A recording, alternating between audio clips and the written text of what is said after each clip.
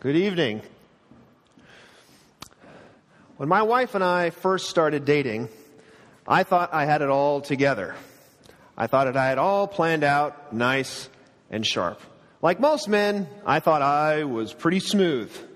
I had it all mapped out, where we were going to go, what we were going to do, what I was going to say, even the little tokens that I brought with me to show that I was interested in her. And all of it was stuff that she appreciated. It got her attention. She showed gratitude to it, and it was part of what made me, I guess, attractive initially. But there was a couple of things that seemed not to quite get the emotional response that I was hoping for. Some of you men may be familiar with this as well. One of the things that I did is, since we had kind of a distance relationship at first, we only got to see each other about every 2 to 3 weeks, I thought it would be really important to make every occasion very special. And so one of the things I did is, on our first date, I brought 1 pink rose. On the second date, I brought 2. On the third date, I brought 3, and you can see where this is headed. And while, again, she was grateful and showed gratitude for it, it didn't quite have the emotional effect that some of the other things did, or that I thought it was going to. And on the course of our relationship, as it developed further, there were other things that were like this, where I thought it was pretty smooth. She appreciated it, but it didn't necessarily have the response that I had hoped for. You see, there was a problem. The problem is that what I thought she was like didn't necessarily match what she was actually like. That is to say, my understanding of her at that point was still pretty shallow. I didn't fully appreciate her as she really was. In particular, the flower thing had to do with the fact that I didn't fully understand or appreciate how much she valued frugality, which is a wonderful trait in women.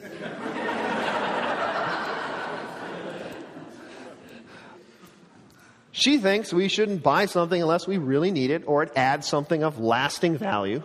And let's face it, flowers do neither of those things.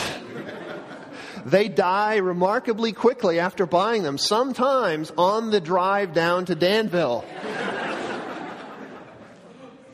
And so for her, anything other than 1 flower on a very, very special occasion basically says, I don't know you.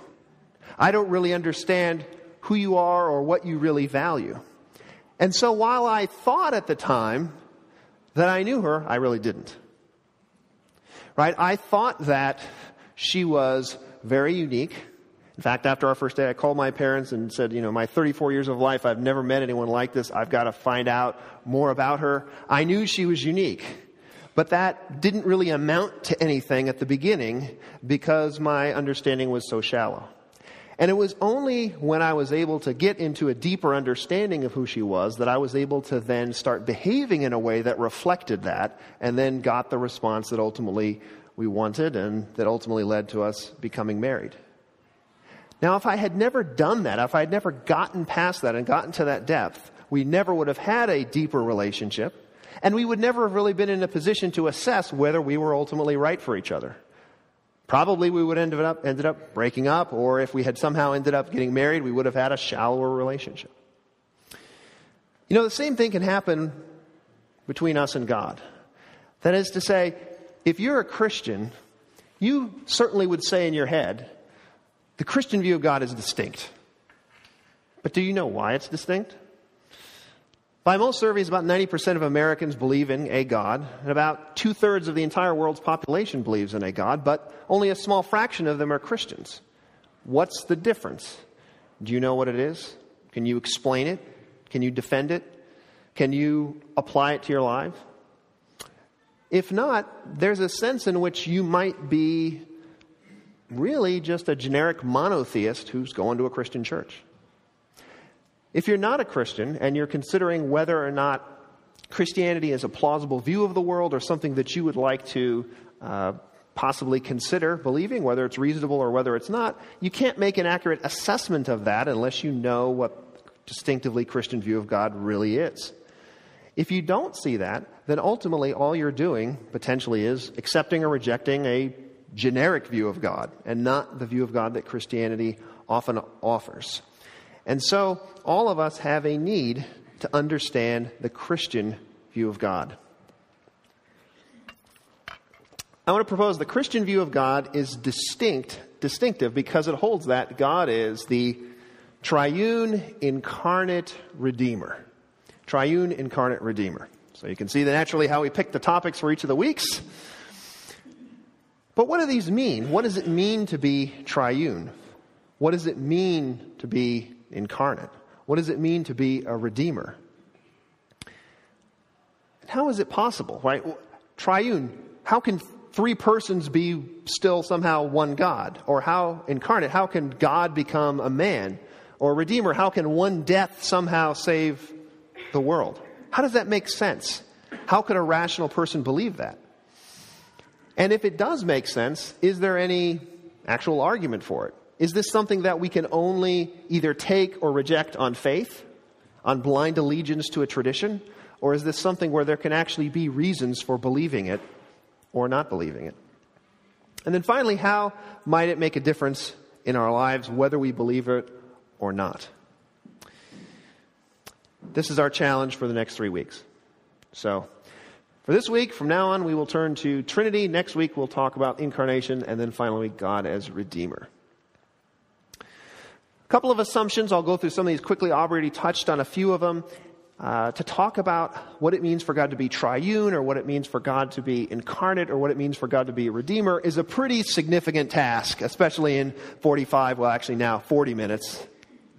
And so in order to have any chance of doing a good job at this, we've got to have some boundaries, some kind of working assumptions. And by making these assumptions, I'm not saying in any way that these things are trivial, or that they are obvious, or that there aren't serious questions about them.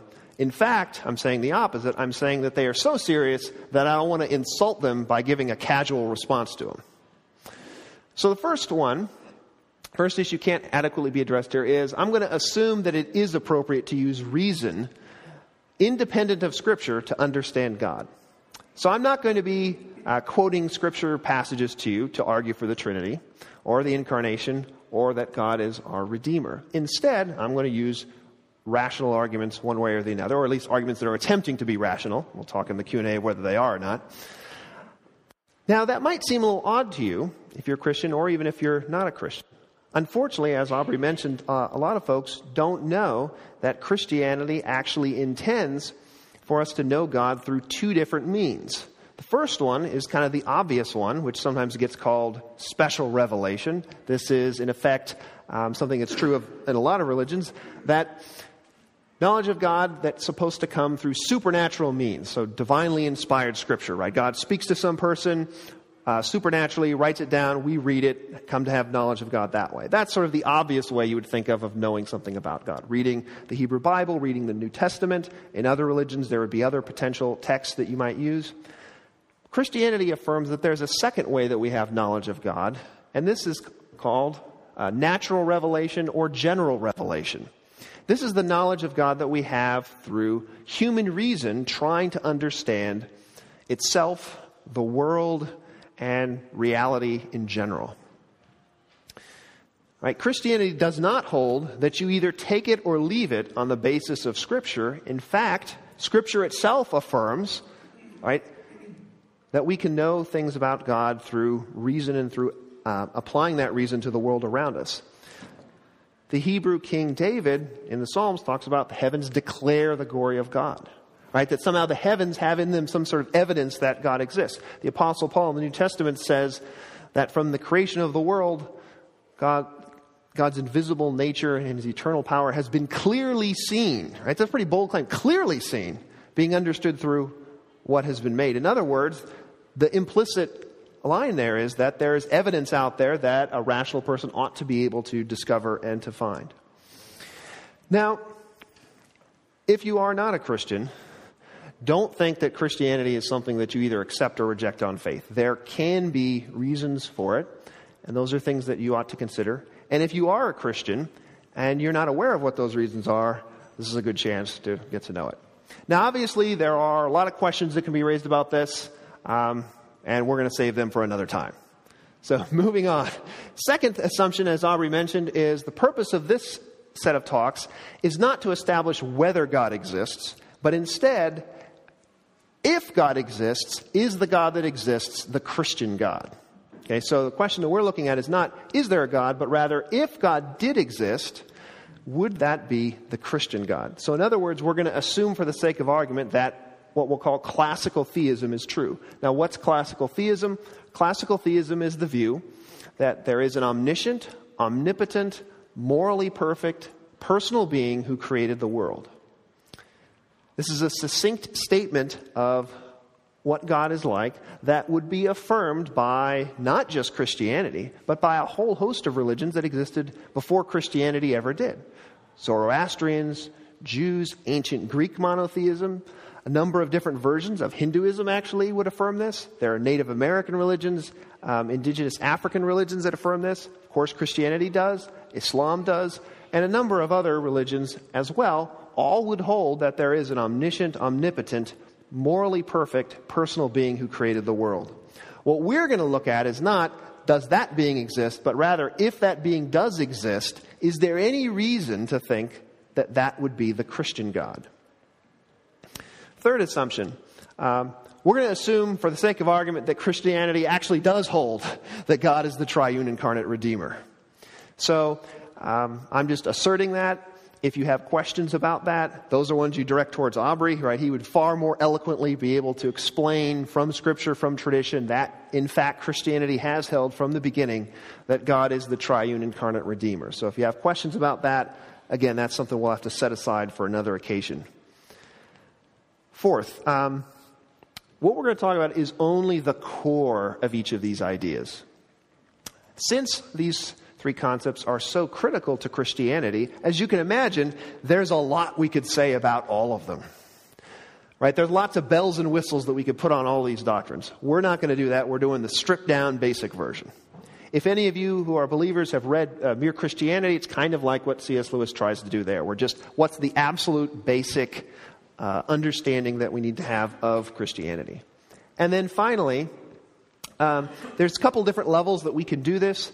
Right? Theoretically, if we wanted to, we could do this at the level of technical analytic philosophy, where I lay everything out in terms of symbolic logic, or we could do this in terms of systematic theology and talk about all the different histories of the doctrines and how it relates to all these different thinkers. We're not doing that.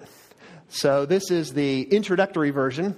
It's meant to be a serious and thoughtful introduction, but still an introduction nonetheless.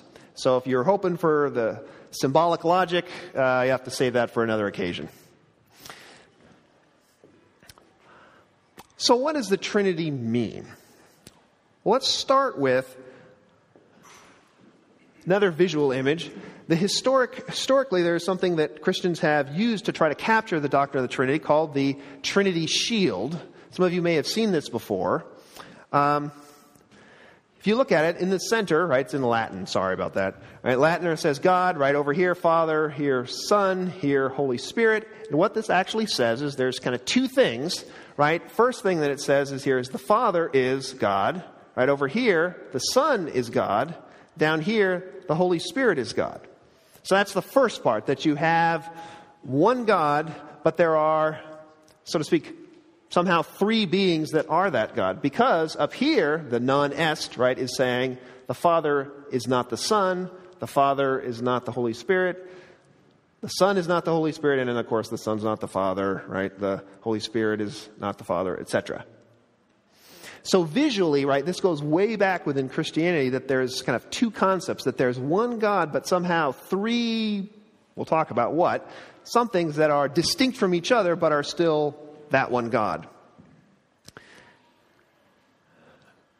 If we wanted to say it all in one line, the official doctrine of the Trinity in one line is that God is one in essence and three in person.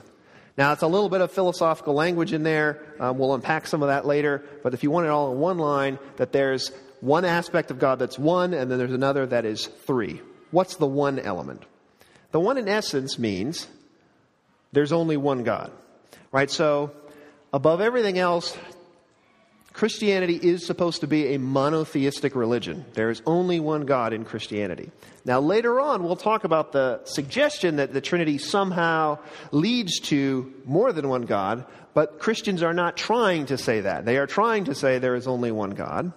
However, the Father, the Son, and the Holy Spirit all qualify as that one God.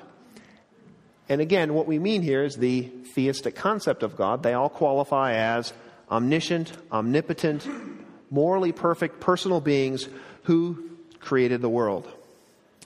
So that's the one in essence. One God, and our Father, Son, and Holy Spirit all have the same essence. They all have the same nature, namely of being an omniscient, omnipotent, morally perfect personal being who created the world.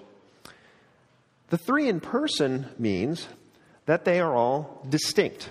The Father, the Son, and the Holy Spirit are not three different names for the same thing. Right? The three are distinct from one another.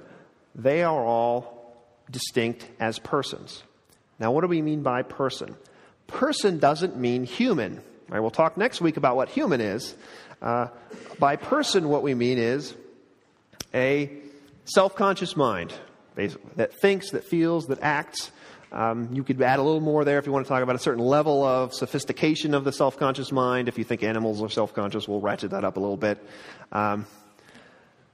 Traditionally, though, the notion has been a self-conscious mind that thinks, that feels, that acts. That's what we mean by a person.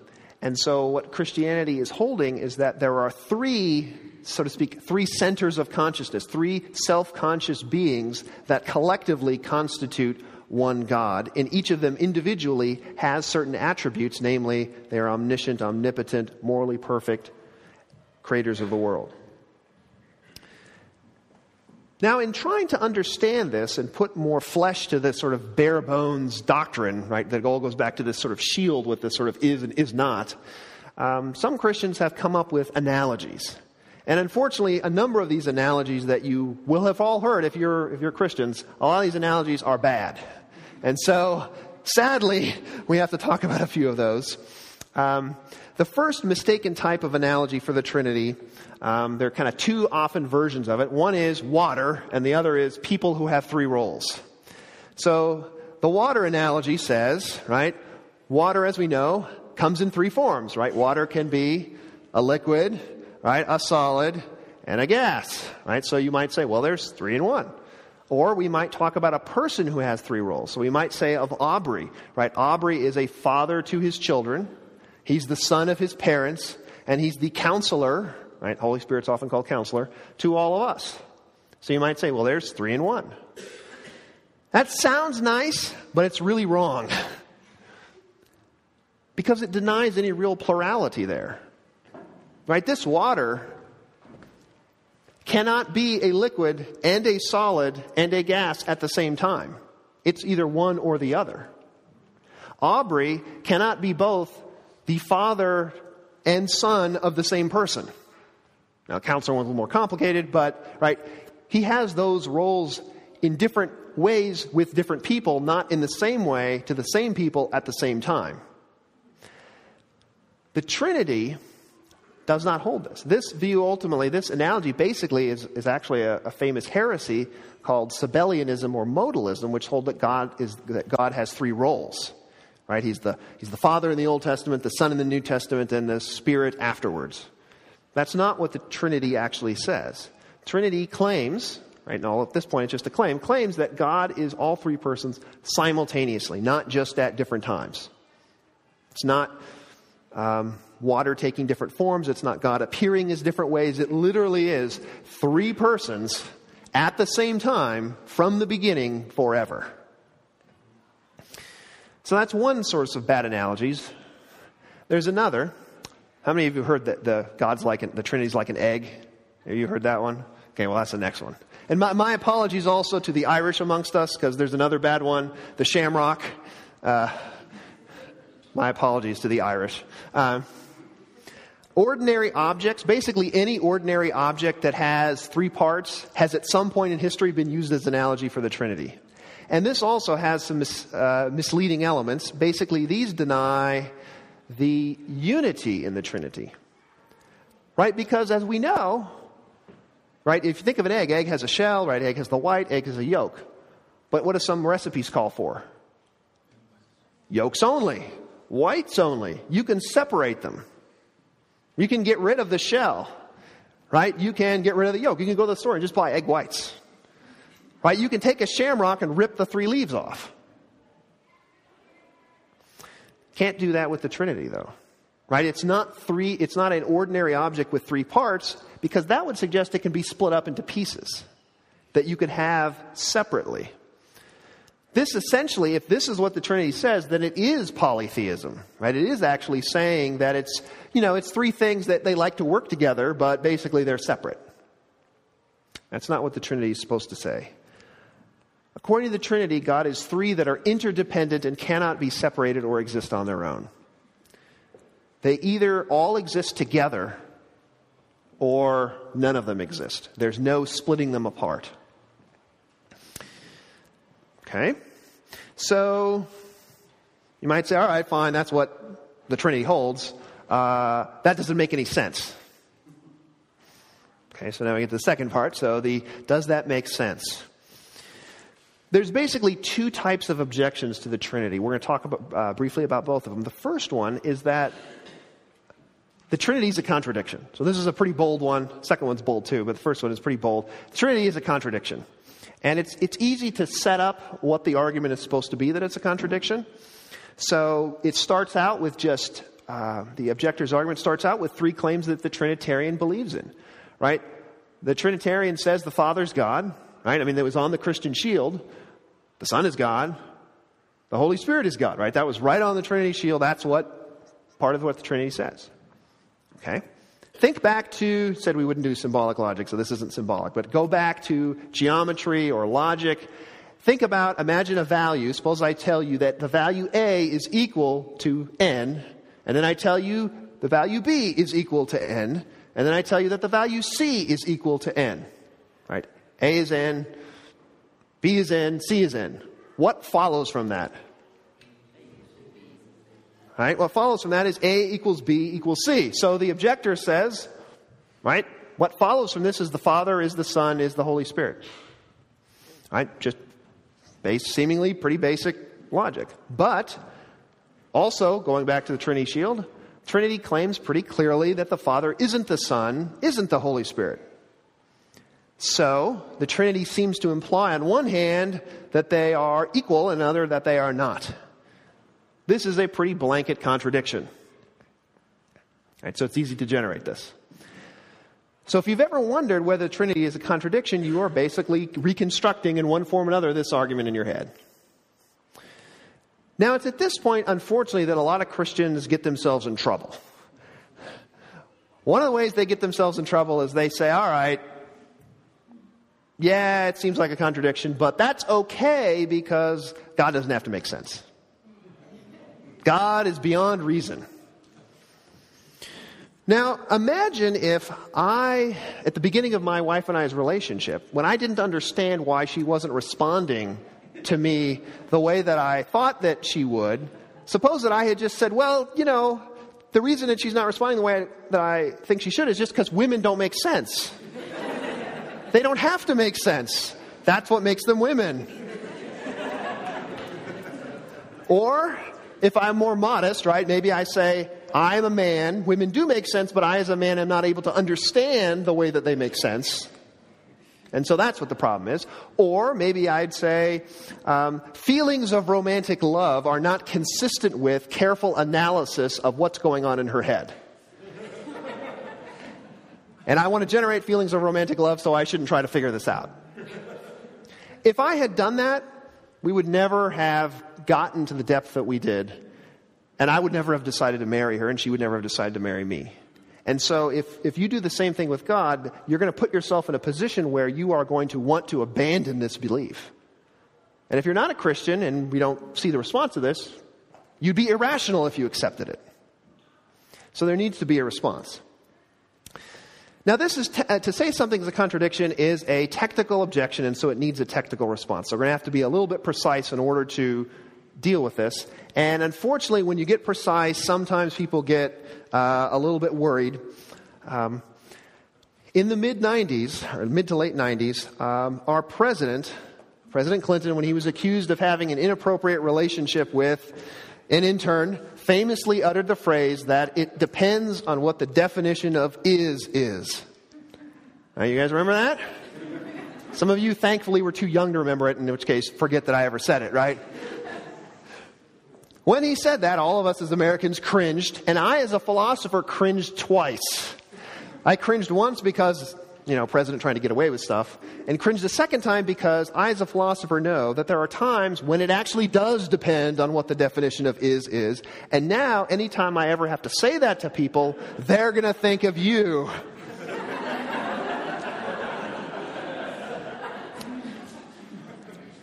Now, forget about trying to get away with stuff. The word is doesn't always mean the same thing. I'll give you a very simple example. Suppose that I say to you, Noel is the speaker at Downtown Talks tonight. Noel is the speaker at Downtown Talks tonight. Is, in that case, basically means equals. It's not that there's two dudes up here, right? Noel and the speaker, right? There's sort of this other one hovering over here, right? It's just the same thing. Two names for the same thing. They are one and the same, right? So that's is in the sense of equals. But suppose that I instead of that say, Noel is male. There, I don't mean equals. It's not as if I'm asserting that the absolute sum total of all there is to masculinity is right here. As cool as that might be, that's not what I'm saying.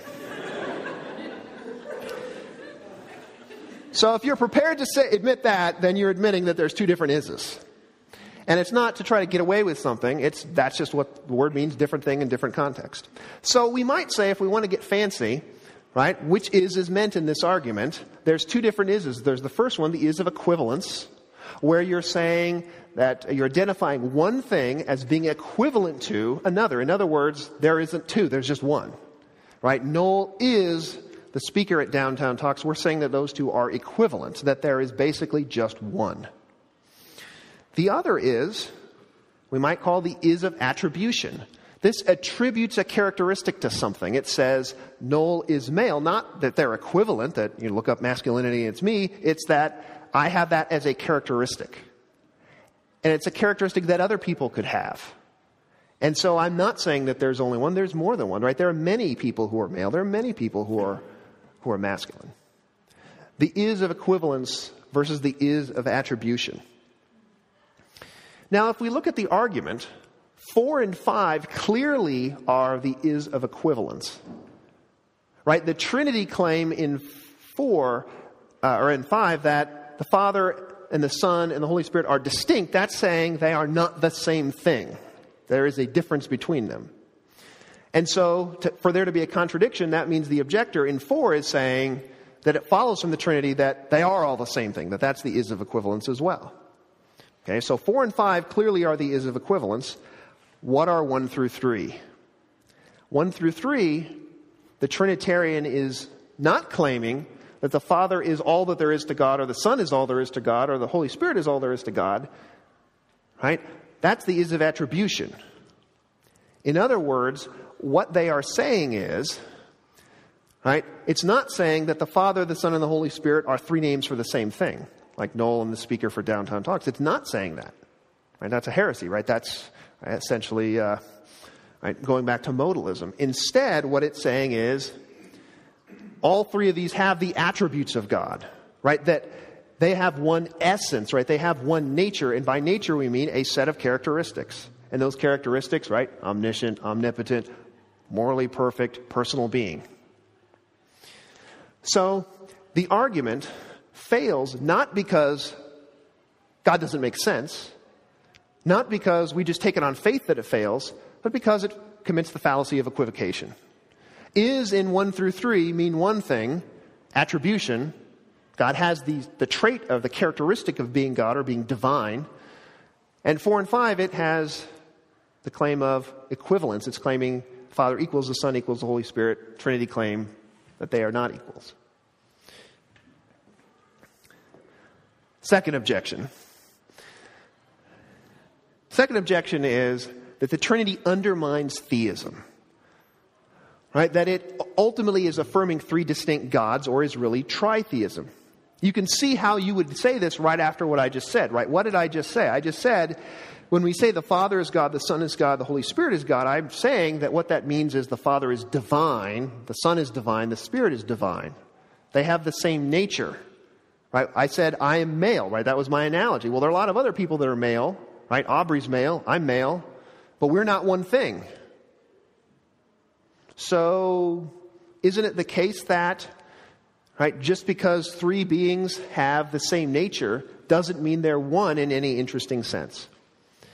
Now, the Trinity has a response to this, which it holds that the persons of the Trinity are, and this is a big word, right? Existentially, this is your vocabulary word for the day, right? Persons of the Trinity are existentially interdependent. Now, just for a second, the tritheism is an interesting claim. Tritheism is kind of like the un-American politician. Right? We just had an election. In an election, lots of things get said in an election. One of the things that gets said often is, so-and-so is anti-American, or so-and-so is, doesn't believe in a strong economy, or they don't support education, or they're hostile to women. These aren't views that people have, right? No one stands, at least in the U.S., no one runs for office on the basis of I'm hostile to America. Other countries maybe, but not in the U.S. No one says, vote for me, I'm hostile to women, right? I won't support the economy. I don't want to create new jobs, right? Those aren't views, those are accusations. No one that I'm aware of, no religion has ever held to tritheism. That is to say, no one has ever held officially that there are three omnipotent, distinct gods. Polytheists actually hold that God is finite.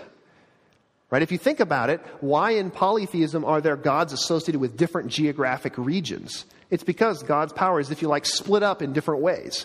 This God covers this God covers that God covers the other thing. Once in a while they'll throw in one overall, who's omnipotent maybe, but there's never three that are omnipotent. That's not what if the Christian is a tritheist, they're not polytheists in the normal sense. It's a very odd view, and it's never something, I don't know of any view that explicitly holds to this. So what does it mean when we say that the persons of the Trinity are existentially interdependent? Basically what it means is that it's not possible for one to exist without the other. They either all exist or none exist. That's not true of Aubrey or of me. Right? We're both male, we're both human, we both have a whole bunch of traits in common. But there was a time when one of us existed and the other didn't. And theoretically, right, if one of us were to just be annihilated from existence, the other could still exist. Sad, but would still exist. The persons in the Trinity are existentially interdependent. It is not possible for one to exist without the other. If you go to this church, or if you've gone to other churches that recite creeds in their services, you might be familiar with the Nicene Creed. The Nicene Creed is one of the first explications of what Christianity holds to. And in it, it's got basically 7 lines and about 30 grammatical clauses explaining what Christianity holds. And about 20% of it is devoted to explaining the nature of the existential interdependence between the Father, the Son, and the Holy Spirit. Now, you might not have known that because it kind of hides, right? So when you say, right, that Jesus is eternally begotten of the Father, God from God, light from light, true God from true God, begotten, not made, of one being with the Father, this is what it's talking about. It is talking about an interdependence between them. Now, if you think about, right, if you were giving an explanation of Christianity and you had 7 lines and you had 30 clauses, would you use 20% of them to explain the existential interdependence between them? They did. The early Christians did, which means it's pretty important. And it's important because it's the thing that makes it not tritheism, right? It's a critical element here. So what does it mean? It's sort of an odd phrase, right, that the Father begets the Son. And obviously this is, kind of an analogy for begetting, which is used in other contexts. And the Spirit proceeds from the Father and the Son. Put a star there for Son. There are some versions of Christianity that hold that he proceeds from the Father only. We'll just set those aside. We can ask about that in the Q&A if you want. So what does this mean? In the ancient world, they had a much more robust series of different views about what it meant to bring something into existence. We only have one. We have create or make. That's it. they had a lot of different concepts of how things could come into existence, and those were things that they appealed to in explaining the Trinity. The word make or create in the Creed refers to what we normally think of as make or create, right? Like these works of art, right, that are on the wall that some of us worked on. To make or create means to bring something into existence that has a different nature than you do at a moment in time due to your own free will. Now, there's a whole bunch of stuff in there. You think about the two birds up there, the two lovebirds. Darcy and I made those. Right? I made the pink one. She made the blue one. We are not paintings. We created them. We brought into existence something of a different nature than us. We did so at a moment in time, Valentine's Day, and we did so of our own free will. Yes, I freely went with her to do it. I was excited to do it. There was no coercion involved. It was entirely free. Creation, when it says that God created the world, right? God is maker of heaven and earth. It means he brought into existence something of a different nature than him, the world, us. He did so at a moment in time, the beginning, and of his own free will. Beget is different from this. When the Father brings the Son into existence, and then the Father and Son bring the Spirit into existence, it is not making. It is not creating. It is bringing something into existence of the same nature as yourself from the beginning and not freely. In other words, right, it says that the Son is eternally begotten of the Father, meaning there was never a moment at which it had not already happened. Right, so now we get into time stuff. We can ask about that later if you want. So speak from the beginning, from the outset, the Father had brought the Son into existence, and then the Father and Son brought the Spirit into existence. They brought in something into existence that was the same nature as them, another divine being, and it wasn't a choice. Now that's critical. It was not a choice.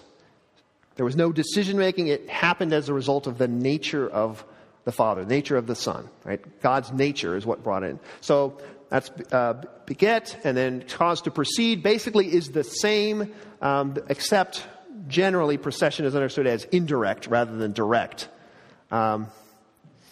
Right, so sometimes it's said that the love that the Father has for the Son and the love that the Son has to the Father brought the Spirit into existence. It was a sort of an indirect effect. We can talk more about that if you want. But core, it's the same concept, which is that the nature of the Father caused the Son into existence, and there was no way the Father could exist without the Son, or that the Father and the Son could exist without the Spirit. In other words, either all or none. Either they all exist or none of them exist. And so, if we are counting units of existence, there's only one. Right? If you're counting persons, there's three. But if you're counting things that could exist, there's just one, right? Because it's either all or nothing. There's no separation. There's no Aubrey exists, but I don't, or I exist, but Aubrey doesn't. It's all or nothing. Right? The Father automatically is bringing into existence the Son. The Son's automatically, together with the Father, bringing into existence the Holy Spirit. It's either all or nothing. That is not like polytheism. There's no independence. There's no one exists without the other. There's no bringing into existence the same thing as yourself. This is different. Okay. So you might say, all right, fine. It's not a contradiction. It's not tritheism. That still doesn't mean it's true. There are plenty of things that are coherent as concepts that don't exist. Unicorns. There's nothing logically inconsistent about a unicorn. There could be a horse with a horn, right, that has, that's pink or whatever. I don't know. Are they pink? I don't know. Is My Little Pony, maybe that's not an accurate representation of what a unicorn is, but it seems like they're pink or something somehow. I don't know. Maybe someone can clarify that one. So there are things that are logically possible that don't actually exist. So you might very well say the Trinity is possible, but it doesn't. It's not true. There is a philosophical argument that God is triune, and it's not original with me. The formulation is I've tweaked a number of things. Within the Christian tradition, there has been a kind of standing set of arguments that are kind of on reason alone as to why we think that God is triune. And essentially what it amounts to is a kind of challenge to non-Trinitarians who believe in God that basically says, if you believe in an omniscient, omnipotent, morally perfect personal being who created the world, without knowing it or not, you are already committed to God being triune, that it follows from that God is triune. Now, why is that? Well, one of the things that theists hold is God is morally perfect. I said that. God's a personal being. But he doesn't become that by creating the world. He was that from the start. It's not that God becomes morally perfect when God creates the world, creates angels, creates humans, creates a bunch of persons to relate to. God was perfect from the start. God was personal from the start. God doesn't become those things. What Christians have said is the only way that God could be personal and could be morally perfect from the beginning, before creating anything else, is if God was composed of a community of persons. Now you say, well, how does that make sense? Well, let's look at that. So the claim is it's not possible to be morally perfect or, right? So you could, if even one of these works, the argument will go through, or a personal being if you're the only person who exists. And you say, well, that's convenient for the Trinitarian. Why should we think that? Well, let me share something with you. I know many of you have siblings who you don't fully get along with. You've had rivalries, you've had challenges, you've had problems, you've argued, you haven't treated each other perfectly. I'm perfect when it comes to siblings. I'm perfect. Now, why is that? Because I don't have any siblings. Now, is there a problem there? Yeah, there's a problem there. If you don't have any siblings, you can't be morally perfect with respect to siblings because you don't have any.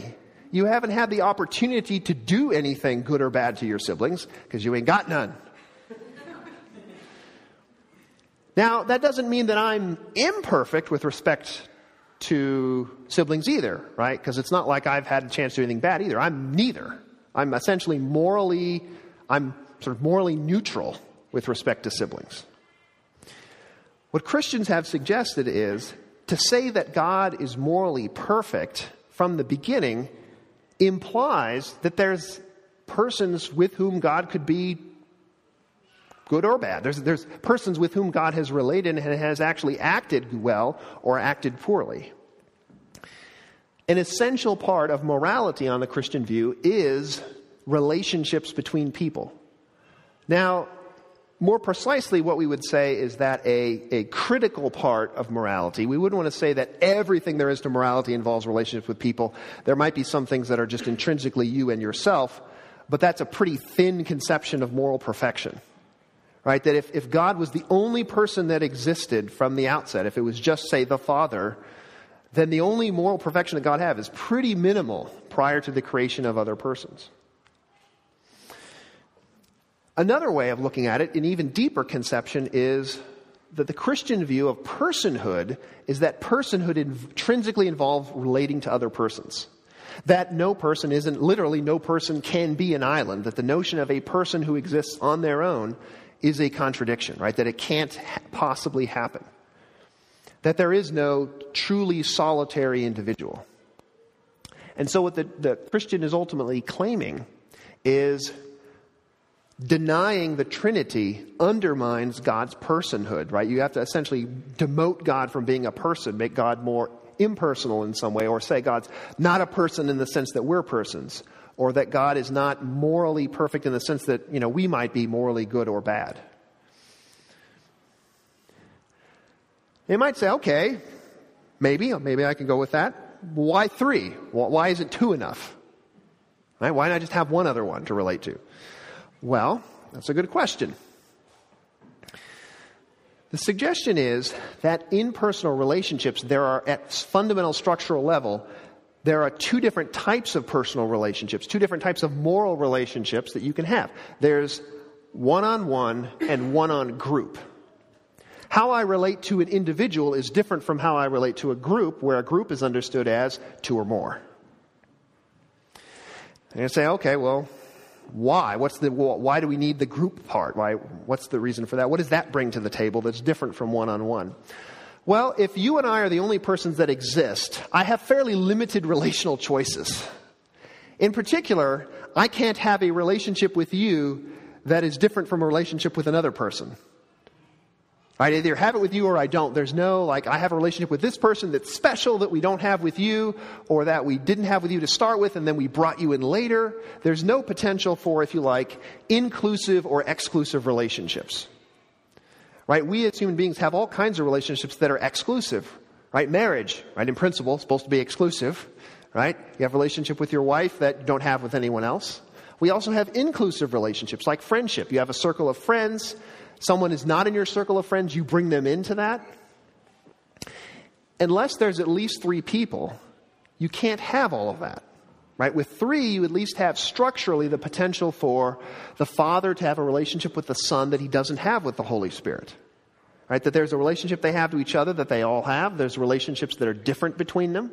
And this is actually part of, right, the notion of the Father begets the Son, and the Father and the Son, right, cause the Spirit to proceed from them, right? The Father doesn't alone bring about, or at least on the Western view, doesn't alone bring about the Spirit. So there is a difference in how they relate to one another, and that's only possible if there's at least 3. Now you might say to yourself, okay, why not more than 2 beyond the Father? Why not keep going? Why not add in group-on-group relationships or one-on-mob relationships? Well, Christianity is motivated by kind of 2 main things in formulating the Trinity. One is this stuff about part of morality is relationships, part of being a person is relationships. The other side is something that's called Occam's razor.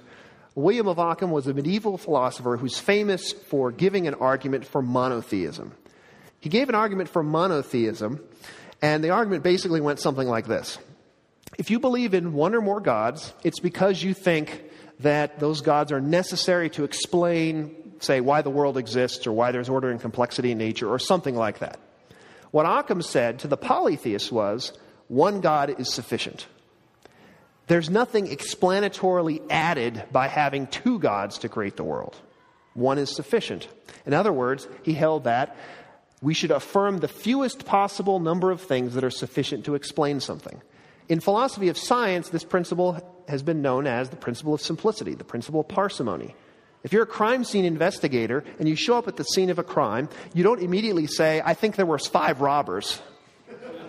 Right? You immediately start with there was 1 robber, unless the evidence is compels you to add a second one or a third one. You always go with the minimum that you can get by with. This is why we don't believe in aliens, right? We don't believe in trolls. We don't believe in unicorns. It's not that we have an argument that unicorns don't exist. It's that we don't need them to explain anything in the world. And so Occam's razor pushes us to not add stuff to our view of God, and the sort of morality and personhood pushes us to add something, and the Trinitarian claims that kind of the ideal point between these 2 is 3. That when you get beyond 3, if you go to 4, if you go to 5, you might be adding a little bit, but you're not adding enough that it overcomes, right, the pressure to keep it minimum. Right? It's not enough to overcome it. Well, if there were 3 persons that existed prior to God's creation of the world, they'd all have to be a part of God by definition, since that was all that existed at that point. And so it would follow that God is composed of 3 persons. Ultimately, this argument is a challenge to the non-Trinitarian to say, if you want to hold that God is personal, if you want to hold that God is morally perfect, and was so before creating the world, how does that work? How can you have moral perfection if you had no one to relate to? You had no one to treat well or poorly. Or if you had, right, no relationships at all. Christian says the best way we can account for that is to hold that God was triune, composed of 3 persons. So if we were to believe this, how might it impact our lives? Now, there's kind of the obvious stuff like, well, you'd believe different stuff. And so I don't mean that. I mean kind of how would it sort of have ripple effects for your world overall? And there's a couple of ways that the Trinity has ripples for how we think of the world beyond just, right, our view of God is different, or how you pray is different, or your kind of explicitly religious stuff. The first one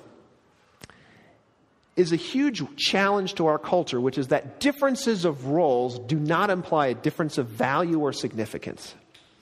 Right? Part of what is in the doctrine of the Trinity, right, as we said, is that the Father brings the Son into existence, Father and the Son bring the Spirit into existence, that they have different roles.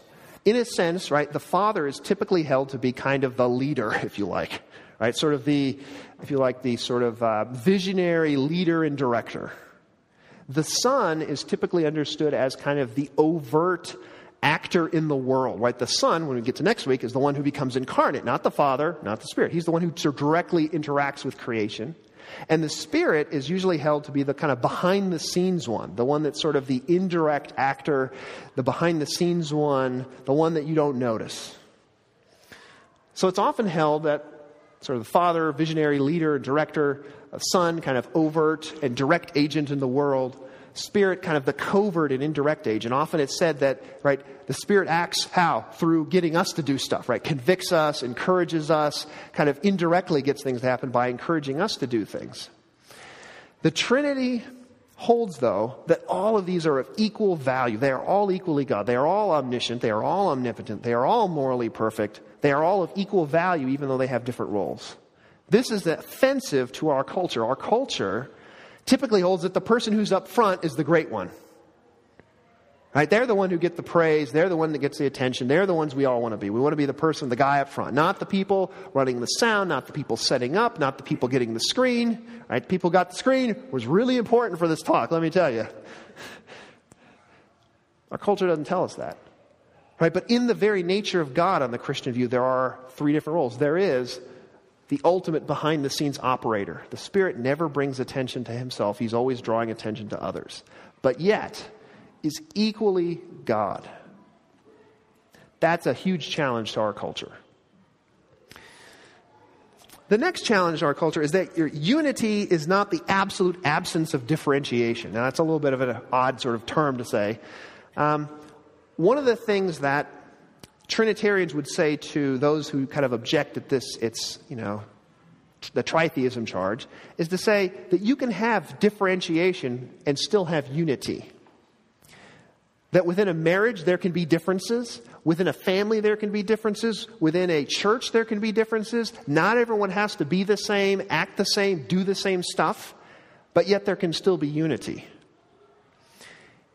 Differences between persons are possible even in one being. Even within God, there are differences of roles, and yet there is still unity in the strongest sense you can ever have. Right? No matter how close you are to your wife or your friend, you can still exist without the other person. They can't. Right? So they have the ultimate unity, and still there are differences. Unity is not the absolute absence of differentiation. We don't have to force everyone to be the same or do the same things in order to have unity. And then third, as you can imagine from the argument, relationships are central. Right? God himself is a community of persons on the Christian view. So relationships really, really matter. Even God only has a moral status because God is a community. And is only personal by being relationships. And so how much more so for us? Relationships matter. We're not an island to ourselves. They're incredibly important. So I'll stop there. And now we will take any questions that anyone has.